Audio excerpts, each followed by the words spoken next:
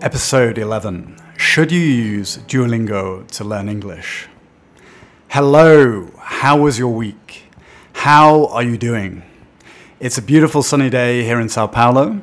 I hope the weather is also nice wherever you are in the world listening to this. Today, I want to talk about Duolingo. I'm sure that many of you have used Duolingo before, or at least have heard about it. But in case you haven't, Duolingo is the most popular language learning app in the world, with over 500 million users. Yes, that's right, there are 500 million people registered on this app, and approximately 50 million of them are using it to learn a language every month. If you have a look on YouTube, or the internet in general, you will find lots of reviews from language learners and professionals giving their opinion about Duolingo. And many of the reviews that I have seen are typically quite negative and critical about the way Duolingo teaches languages. But is it really that bad? Or do people just love to criticize anything that becomes extremely popular and successful? Why do so many experienced language learners and polyglots advise us to avoid it? And why do people create videos titled, "Why I Hate Duolingo," "Duolingo Sucks," and "Duolingo is the devil"? Okay, this last one was more of a joke video, but I'll still leave a link to it in the references in case you want to watch it. It's from a YouTube channel called Lang Focus, which has more than 1 million subscribers and is really interesting if you like languages. In this episode, I want to share my own experience of using Duolingo and my opinion about whether you should use this app. My answer might surprise you. But before we begin, let me just remind you that there is a free transcript available for this episode that you can read while you listen. Just visit my website at schoolofduda.com. Thank you to the 37 students who have already signed up to use the transcripts. I have now published 10 episodes of the podcast. This is the 11th. And according to the statistics, we recently passed the milestone of 1,000 downloads, which is quite cool to know that the podcast has been listened to over 1,000 times. Thank you to everyone who's been listening, and especially to those who have sent me a message or left me a review. I appreciate reading your comments. So, where to begin with Duolingo? As I already mentioned, it's an incredibly popular app that gives you the possibility to learn more than 40 different languages. The most popular language to learn is English, followed by Spanish, French, German, and Japanese. You can also learn languages like Latin, which is a dead language, and Esperanto, which is a universal language that was invented or constructed mainly from a mixture of different European languages. You can even learn fictional languages like Klingon from Star Trek and High Valerian from the TV series Game of Thrones. One other nice thing about Duolingo is that it is helping to preserve endangered languages by offering courses to learn Hawaiian and the Native American language Navajo. It is getting more people interested in these vulnerable languages, and hopefully increasing the chances that they won't end up disappearing. The Duolingo app was actually launched over a decade ago, but it was not until a few years ago that I tried using it for the first time. For some reason, I was never interested in trying it before. Often, my students would ask if I recommended it, and I'd reply honestly, saying, I have no idea what it's like. So when I decided to learn Spanish, I thought it would be a good opportunity to test out Duolingo at the same time. I started from zero, and it took me a little more than a year to complete the entire Spanish course. In the beginning, I used the free version of the app, which I thought was fine. You do have to watch a 10-second advert after you complete each lesson, but I liked the concept behind the free model. Duolingo proudly states that anyone in the world can learn languages with their app for free, and I think this is a good thing. I believe, ultimately, that education is the only way to create a better world, so any attempt to enable more people around the world to educate themselves must be a good thing, even if they are making lots of money from selling advertisements. That said, after a while, the adverts got a little bit too annoying. It only takes a quick calculation in your head to realize that every 10-second advert eventually will add up to hours of your time. So in the end, I decided to pay for the premium version, which for an annual plan is about $60 US. Is this expensive or cheap? Obviously, that depends on your personal situation. I had never spent that much money on an app before, but if you do use the app every day, then it is only costing you about 16 cents per day. For me, this seemed like a price worth paying to avoid the adverts. Why is Duolingo so successful? One of the things the app does very well is gamification. They have turned language learning into a game, and just like all good video games, it can become addictive. At every moment, it is showing you your progress in a very clear and visual way. You can see how many questions you need to answer in order to complete the lesson. You can see how many more lessons you need to do to reach the next level, and how many levels to complete the course. It is a very simple but incredibly effective idea. Regardless of if you're actually learning anything, you feel a sense of satisfaction each time you complete a lesson and progress to the next level. It didn't take long for me to get hooked. If you're hooked on something, it means you're addicted. Duolingo has a mascot, a little green owl called Duo, who is there to congratulate you and encourage you to do a new lesson every day. He even sends you a message saying he is feeling sad if you miss a day. Personally, I don't like to be emotionally blackmailed by a tiny digital cartoon owl, but there is something especially addictive about the challenge of keeping your daily streak. For each day that you successfully complete a lesson, your daily streak increases. But if you miss one day, then you have to start over again from zero.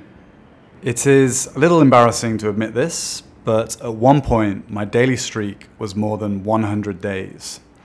On several occasions, I found myself doing a Duolingo lesson at 5 minutes to midnight instead of being in bed getting some much needed sleep. All because I didn't want to lose my daily streak. Why? I have no idea. It's not like anyone else would ever see or care about it at all. But that is the power of gamification. So, we know it is the most popular and addictive language learning app, but is it actually effective? As I mentioned at the beginning, many of the people that I consider to be language experts don't think so. Most actually recommend avoiding it, or if you really want to use it, then they advise that it should account for no more than a maximum of 5 or 10% of your total learning time. One common criticism of Duolingo is that it isn't very good at explaining grammar, which is true. But personally, I don't think we should focus too much on grammar anyway, especially in the beginning, so it's not really a big problem. Another criticism is that if you make a mistake, it doesn't explain why you've made a mistake. But perhaps with advances in artificial intelligence, this will be possible in the future. Another one is that they sometimes use random sentences like, "We don't sell aeroplanes to elephants." Probably not a sentence that you would use in real life, but I don't really see the problem of using fictional sentences when learning a language. After all, fiction is also an important part of life. What is a problem is the lack of context. Often you'll be asked to answer a question based on reading one short sentence. One sentence gives you very little context. It is context poor. Normally, when we're learning a language, we want to expose ourselves to as much context as possible. We should find content that is rich in context. It is difficult to understand and learn the meaning of a single isolated word. When a word is part of a sentence, it is better, but not by much. But when that sentence is part of a larger paragraph, which in turn is part of a much larger text or conversation, then it becomes much more natural and productive to absorb and acquire the meaning of those words. When we understand who is talking and why, where they are, what time of the day is it, what is the relationship between these people, and what is their intention? All of this adds context and makes for a memorable and meaningful learning experience. This is a view shared by Luca Lampariello, the Italian polyglot that I talked about in the last episode, who speaks 14 languages. He is one of the most experienced and successful language learners alive today, and perhaps unsurprisingly, he is not really a fan of Duolingo. To be fair, I saw an interview with him recently where he did say that he understood why Duolingo would be useful to get beginners engaged. But he believes that fundamentally, language learning happens first subconsciously, and it is essential to engage with content that is interesting and context-rich.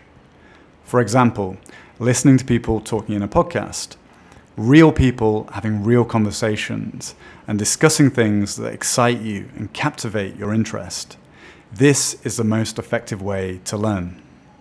Most of the examples on Duolingo are simplistic, superficial, and meaningless, which ultimately makes them boring and eventually you lose interest.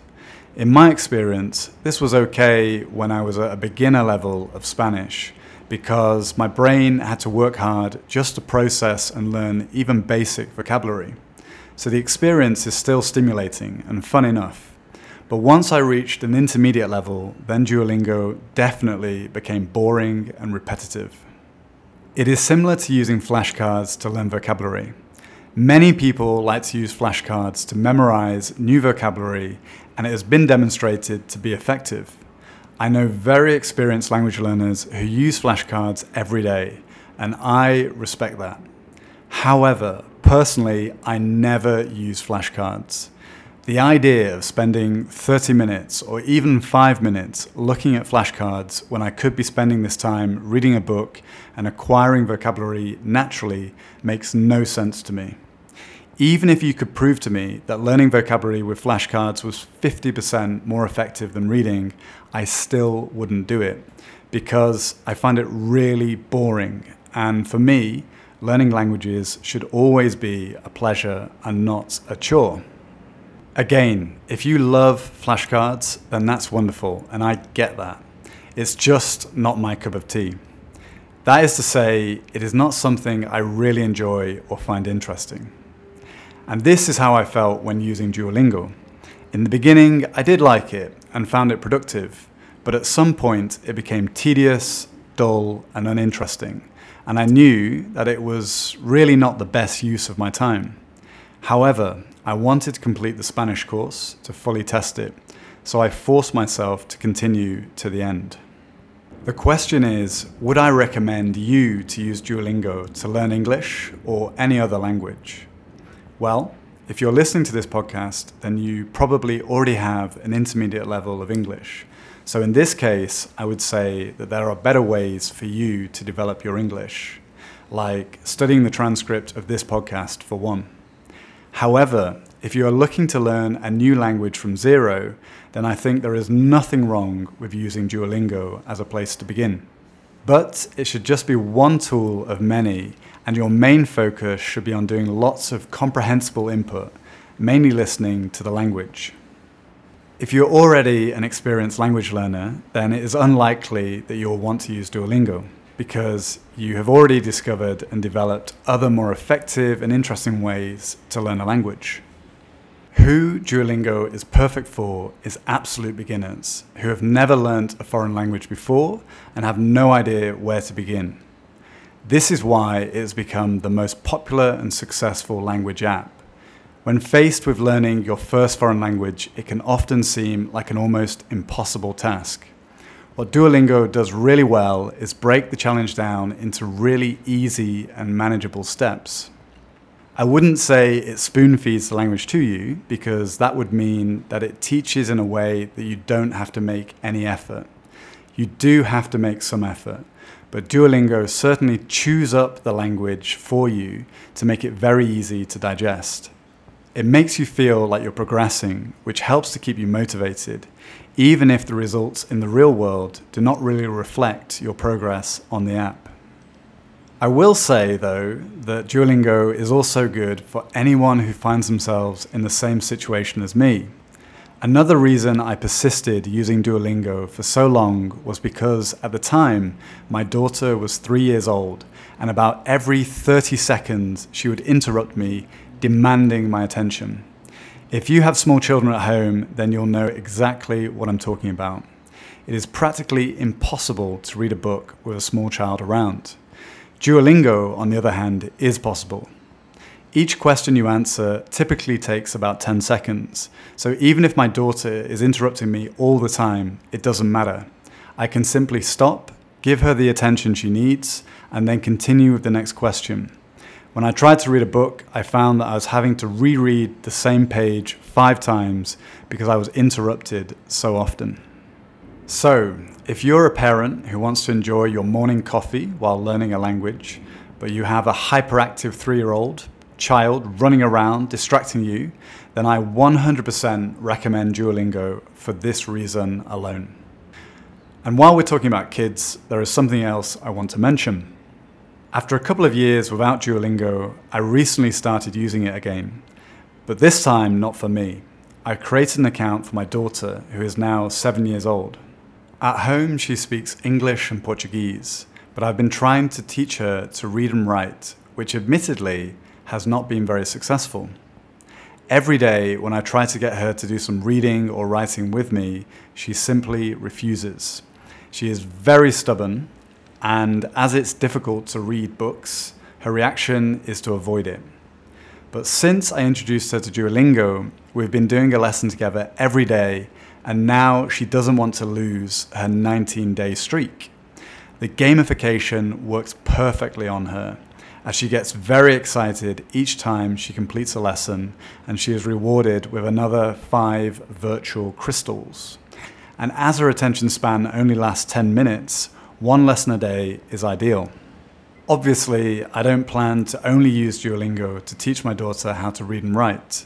Hopefully, soon she'll want to spend more time reading books and writing with a pencil and paper. But Duolingo is great at the moment to get her engaged. Learning to read and write is a huge challenge and can be very frustrating, but Duolingo is helping to make the process more manageable and fun for her. Okay, this is the end of the episode. This is all the time I have to talk about Duolingo today, but I would love to know what you think about this app. Have you used it before? Do you love it or do you hate it? Do you think it is a useful language learning tool or a complete waste of time? Why not answer me by leaving a comment on my website under the podcast episode or on Instagram?